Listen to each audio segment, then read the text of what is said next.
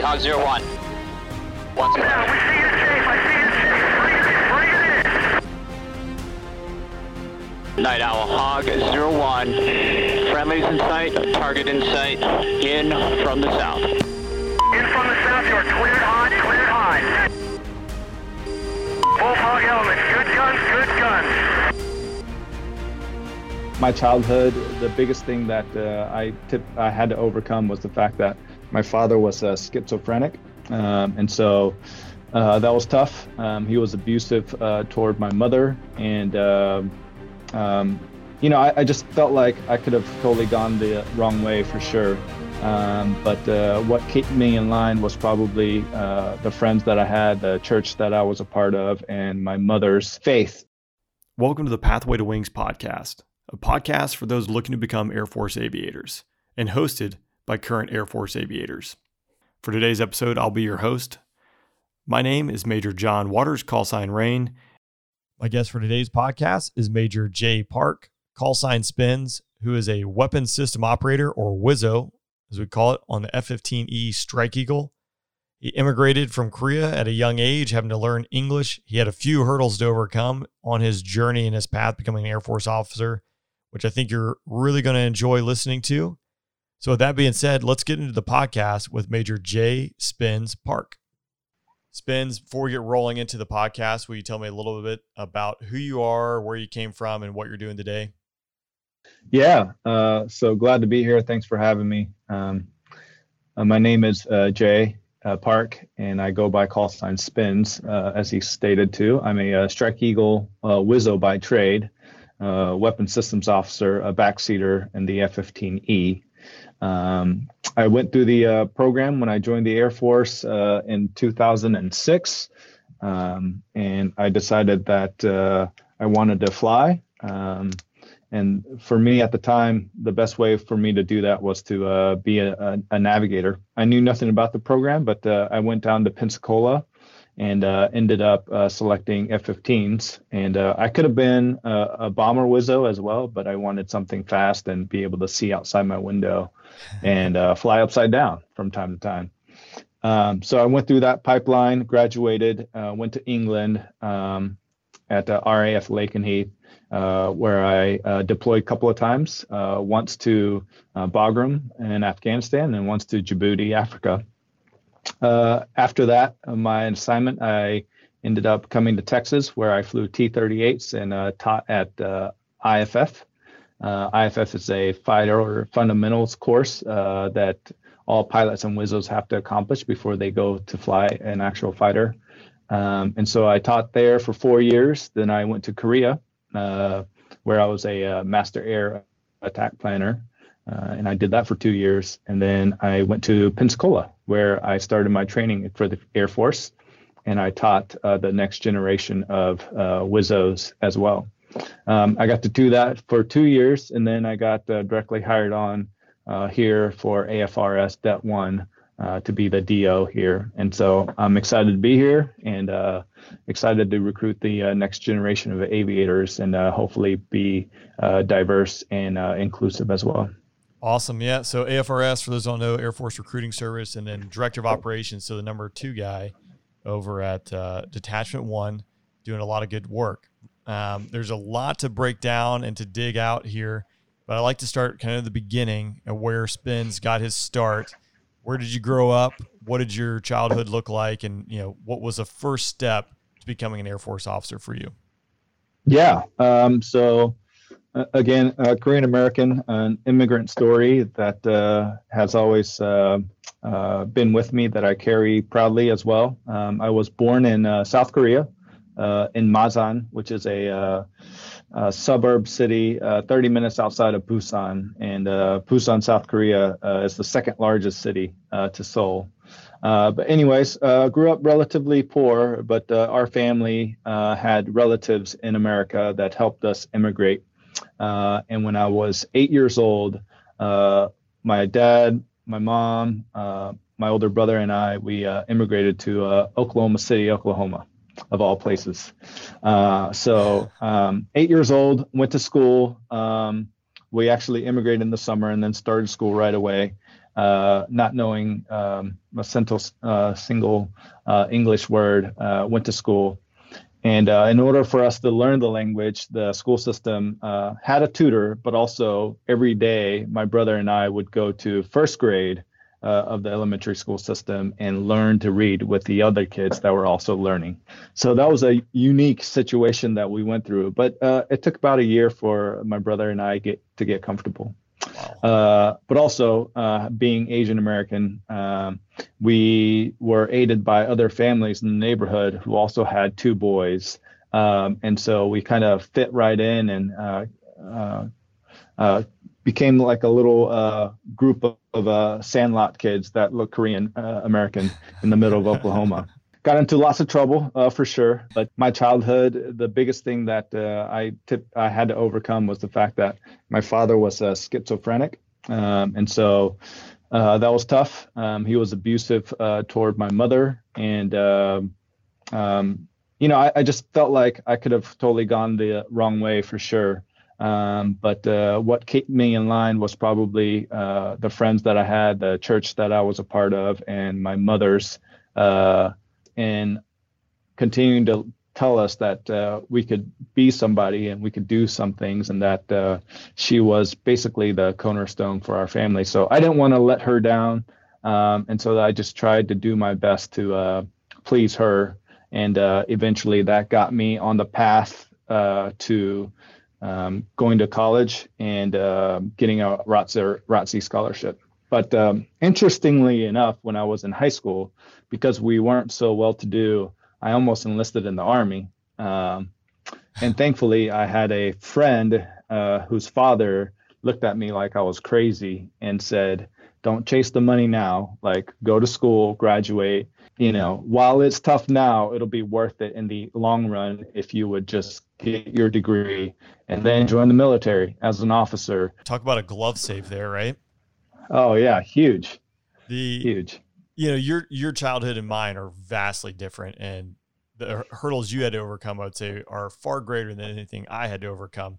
From just the start of going from Korea to Oklahoma, obviously a very big culture shock there, but the language barrier in itself, I know they say it's easier to learn a language as you're young, but was there anything really significantly challenging about learning the English language and like staying, on path, on track with all the other kids?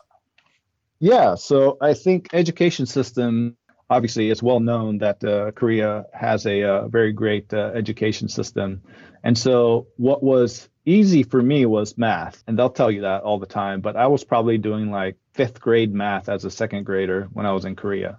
So when I came to the States, like math was just easy for me. So it was nothing that I really had to be concerned about. But I got to be quite honest. I don't know how I learned it. I just know that I remember going to see a tutor. I remember going to 1st grade to learn with other kids.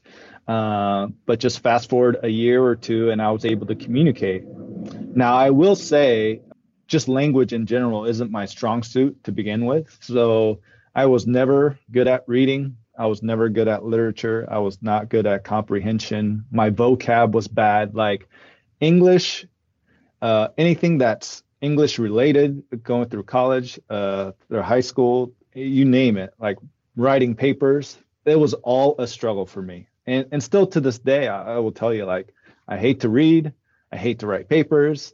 So I'm not quite sure how I've made it so far, but that has always been a challenge for me, and it still is. That is pretty incredible. And I don't want to gloss over either the fact that obviously the home life you were raised in was a challenge too. You did allude to the fact that your mom was kind of like the big, and not letting your mom down was the big like pushing factor for you to succeed, because while it might be cliche, like you said, it can be very easy for you to fall into doing the wrong things or going down the wrong path. So do you think it really was just having a really strong like mom and not wanting to let her down that drove you to success, or was there something else there? Yeah, so I think all of it, right? To me, a big philosophy in life is it's not about me. It's not about one individual. It's a collective. So there are so many people that I could probably recount that have helped me and shaped me to become the person that I am.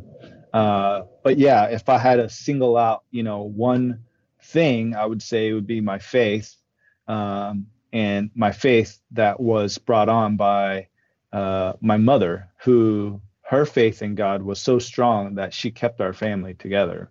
So, as I had mentioned, my father was abusive. He was schizophrenic, but he was abusive on top of that. And so my mom had to not only work 2 jobs to raise 2 boys, and she was a college graduate in Korea, so well educated, but coming to a new country, she had to humble herself, and we were cleaning. So we were janitors. I remember like coming home from school and then getting into the car and then driving to these large buildings and cleaning offices for 3, 4, 5 hours. And that was regular life for me. So I didn't really have time to, do homework or sometimes go out and play because we had to, support my mom. That was my childhood. And just seeing her work several jobs, on top of that, getting abused by my father, and still for her to keep our family together, she could have left. She said she had countless of times where she came home and she was ready to leave. So she could have left us. She could have left him. But for her to say to me when I was 12 years old, hey, this is a burden for our family to carry. I will not leave you, and I will stay with this family because I'm not leaving. And so that level of commitment and her faith in God to believe that that was something that a burden for us to carry, it's just something that I can't witness and think my life is hard. I looked at her life and I thought, well, I have nothing to complain about. The things that I'm dealing with is probably trivial when I have to compare it to the life that she's living. And so, yeah, for me, that's a hands down, like I wanted to be not an additional burden to her. Yeah, that's huge. In the fact that, an incredibly mature view to take on life at that point in your life, as well as given the circumstances you were dealing with. So hats off to you. I know there are a lot of other people that go through and like struggle with things. There are always gonna be hurdles and there are always gonna be roadblocks and you got to push through it. But for me, that definitely resonates as a really challenging upbringing and a success story of coming out of something that could have turned and taken you down a completely different path. So kind of lends to getting to the next phase of life, which is going into college and then eventually into the Air Force. What were some of the steps you took to get into ROTC? Was it just kind of happenstance, or what did it look like for you? Having grown up in Oklahoma as an Asian American, again, there's not a lot of us. And as a kid, I couldn't wait to leave. I was just waiting and waiting. I put some, applications out there in college. And again, I wasn't the best student. I'll just be flat out honest. But thankfully, I wasn't. I put some effort into it when I was in high school, my last couple of years, to make sure that I could at least go to college. But bottom line is, again, we just didn't have a lot of money. And so if I stayed in Oklahoma, I could have gotten the grants and I could have gotten the scholarship. And Oklahoma in-state tuition was like, back then, it was only like a couple $1,000s a semester. And I actually commuted for the first couple of years as well so that I can save some money and help continue to support my mom. And at the time, though, as a freshman, I realized that, helping support my mom and still trying to get things paid for, I could have used extra money. And so I ended up going through an engineering degree because, again, I was decent at math. And so I ended up choosing aerospace engineering. I don't know what made me do it. I think I had this idea that like aerospace engineering meant like I could potentially go to space one day. I wanted to go to space. I'm really interested about the stars and just, it's just fascinating to me. And so I got into that program, and then I quickly realized like, this is not going to get me into space. And so then I looked around, and thankfully there were 3 other cadets that were in class with me. And I kind of ended up talking to them, and they're like, you should really just look at, ROTCs. And so, again, by God's good grace, like I went to the Army first. I'm like, hey, you guys have an ROTC program? Like, can I, apply? And they're like, nope, I don't have time for you. I went to the Navy. They said the same thing. I don't have time for you. Then I went to the Marine Corps. They're like, nope, sorry. And so then I ended up circling back around, going to the Air Force. Because again, in my mind, I had this thought like Air Force isn't really military. You just fly jets, right? Like it was just a total naive thing that I didn't fully understand. And so when I went to the Air Force, they're like, you have an aerospace engineering degree, or that's what you're pursuing. Hey, come audit our classes. And if you're up for it and you have the grades, then we'll offer you a scholarship. And so, yeah, my entire sophomore year, I audited Air Force ROTC program. And then in my third year, I got a scholarship. And then I ended up finishing out my program. That's how I ended up paying for college and going to the Air Force route. Nice. And that landed you down in Pensacola at the conclusion of graduating and commissioning as a second lieutenant. And you're going through navigator training, right? Can you talk to me a little bit about navigator training? Because again, it was WIZOs and then CISOs and lots of different paths there. Oh, yeah. So all really confusing. So when I was in ROTC, they, did a good job of, convincing me that I needed to fly. And so I did that. But because of my vision requirements, and I wasn't very good at playing video games either, so I just figured out I wouldn't be a good pilot. So that was like the next best thing is go be a navigator. I'm like, great. I still get to fly. I still get to drop bombs, shoot missiles. Like that sounds fun. But again, no one in my program knew anything about this WIZO program. And at the time, and when I went through, there were navigators, panel navs, and then there were WIZOs. So if you wanted to fly the B-1, the B-52, or the F-15, you had to go to Pensacola.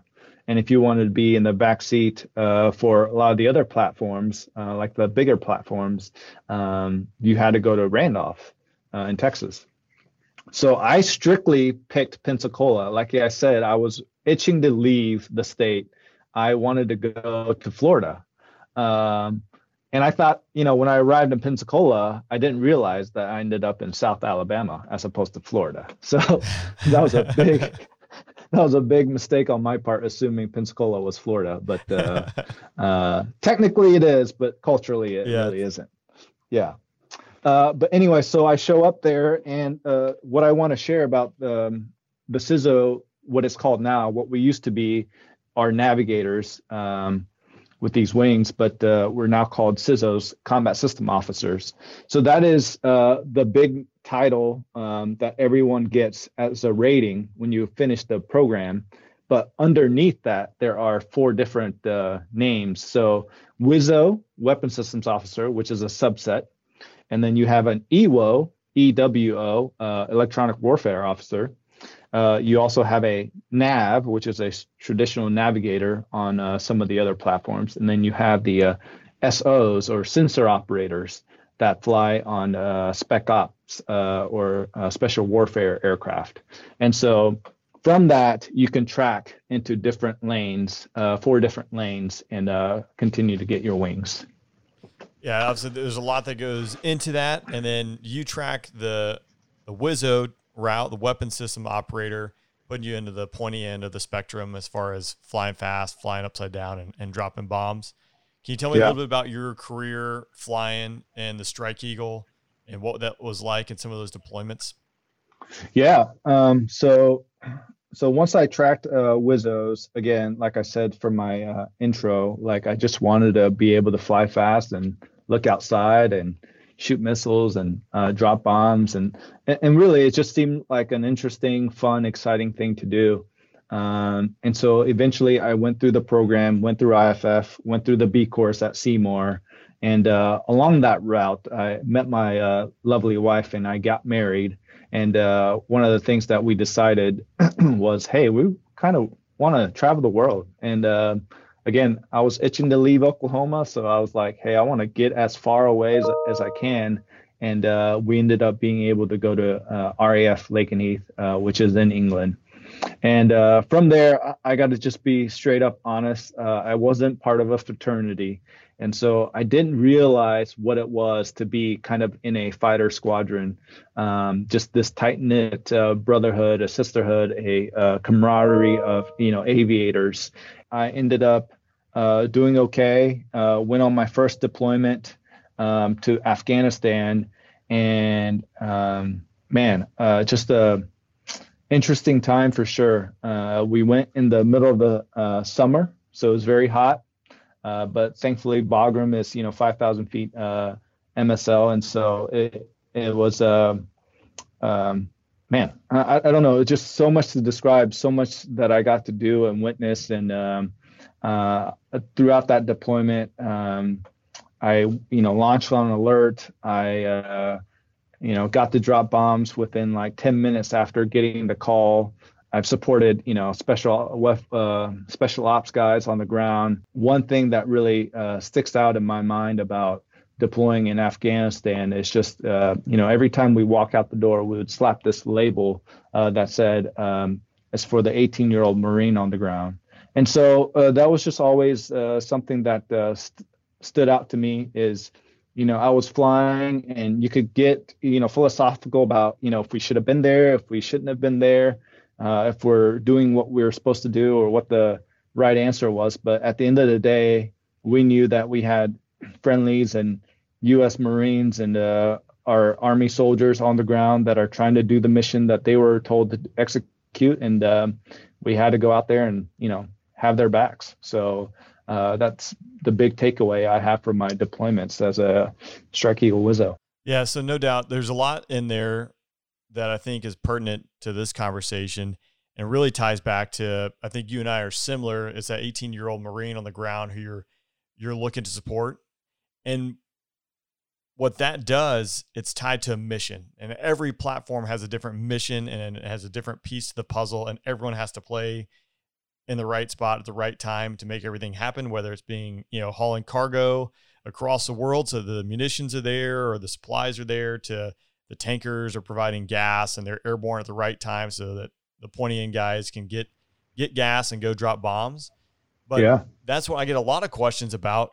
Hey, like, I want to go fly this plane or that plane. And we kind of gloss over it like tongue in cheek, like, hey, we want to fly fast, we want to fly upside down. But I think it really comes down as to like the mission and what the mission we're doing and what that, says about you and what your interest is and what you're passionate about. 9/11 was a big catalyst for me in joining the military. So going out there and getting back at the guys who, took down the towers and struck the Pentagon and killed all those innocent people was a big factor for me. So my question would be to you is, what do you think, as a young person who is looking to pursue a career in the military, specifically looking to pursue a career into aviation, how do they go about deciding on like, hey, what plane do I want to go fly? Oh, man. Yeah. So again, today's 9/11, so it's like literally a perfect segue into why we joined. And for me, like I said, honestly, I joined because it was something that I needed some stability in my life and a paycheck. But again, having supported the 18-year-olds on the ground and having experienced that, it's just something that I wouldn't trade for anything. But I instructed as well a couple of years down at Pensacola, where these students were trying to decide, hey, what should I do? What platform should I get into? And for me, it's just your personality and your whys. We all have our whys as to everything, all the decisions and the choices that we make. And so no matter what someone tells you about what you can expect in the future, that might hold true for you, but to the same individual or to another brother or sister in the same family, that might not hold true. So I always just tell the students, like, just go with what you think is best and go with like your heart, because no matter what I can tell you in your head, and you can play all these games to try and figure out what you think is best for you, but all I can do is tell you like my story. And at the time when I decided, it was, hey, the bombers were deploying every year and a half, and they were gone for 6 months. And at least the Strike Eagles at the time, they were deploying every year and a half or so, but they were deploying for 4 months at the time. And the mission set itself seemed a little bit different as well. So for me, I think, again, as naive as it was, my decision making was purely, again, I wanted to fly fast and shoot missiles and be able to see outside. And I think, would I have had a great career and loved my job if I went to the bomber route? Yes, I don't doubt that for a second.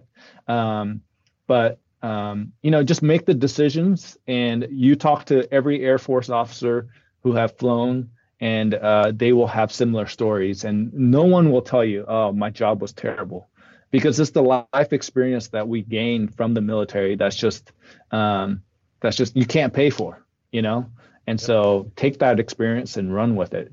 And I don't think you could make a bad choice. When I joined, I was going to be an engineer because I thought you had to be an engineer to be a pilot. What I failed to do is really find mentors that had walked the path before me to say, oh no, this is really what you need to do X, Y, and Z in order to be a pilot. And so That's the biggest thing. I think when it comes down to it is seeking out mentors and seeking out people that have walked the path and ask those questions. So you're not making those decisions in the blind. Because I know I made a lot of decisions in the blind that maybe would turn out different. I'm happy the way everything turned out. But again, it comes down to it is you're not the first person to do this. You won't be the last person to do it. And there's a lot of information out there. And this is one format, right, of bringing people together to hopefully answer some of those questions. Yeah, for sure. So as we kind of wrap up here, looking back, if you found 15-year-old spins on the street, it could even be 14-year-old spins for that matter. Is there any advice you would give him, or anything you would say to maybe vector him a different direction or do something differently? Yeah, I think, for me, there was maybe one big decision I could have made in my life when I was in college to potentially have gone a different route. But as I look back on myself now from, what I've gotten to accomplish and experience, I wouldn't change it for sure. But the 15-year-old, I would tell, Jay Park at the time, man, you just got to understand that everything happens for a reason, and that you will make some, bad choices and you will make some good choices, but not to put your head down on potentially some of the bad choices that you make in life, because again, you can overcome everything. You've been given the tools. There are people that have loved you, that will continue to support you, and you just got to set your mind on something, and then all things will come about.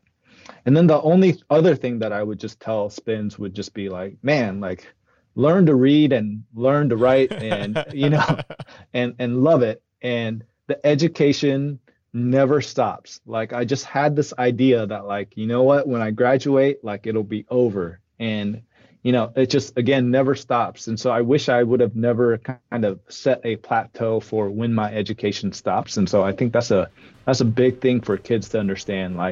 You will never stop learning. You will never stop experiencing life. And there's always room for growth. And so learn that early. Yeah, no doubt. And to all the kids who speak English already and are listening to this, you already have an advantage over spins at the same time. Yeah. I had it easy. So that's the thing, is there's no excuse to go out there and not crush it. Right. Amen to that. Awesome. Spins. Well, thanks for joining me on the podcast today. Really enjoyed hearing your story. I know people are going to enjoy it as well. So thanks again. Yeah, I appreciate you having me on. And again, go Air Force. Thanks for listening in to the Pathway to Wings podcast. We'll be back in 2 weeks with another episode.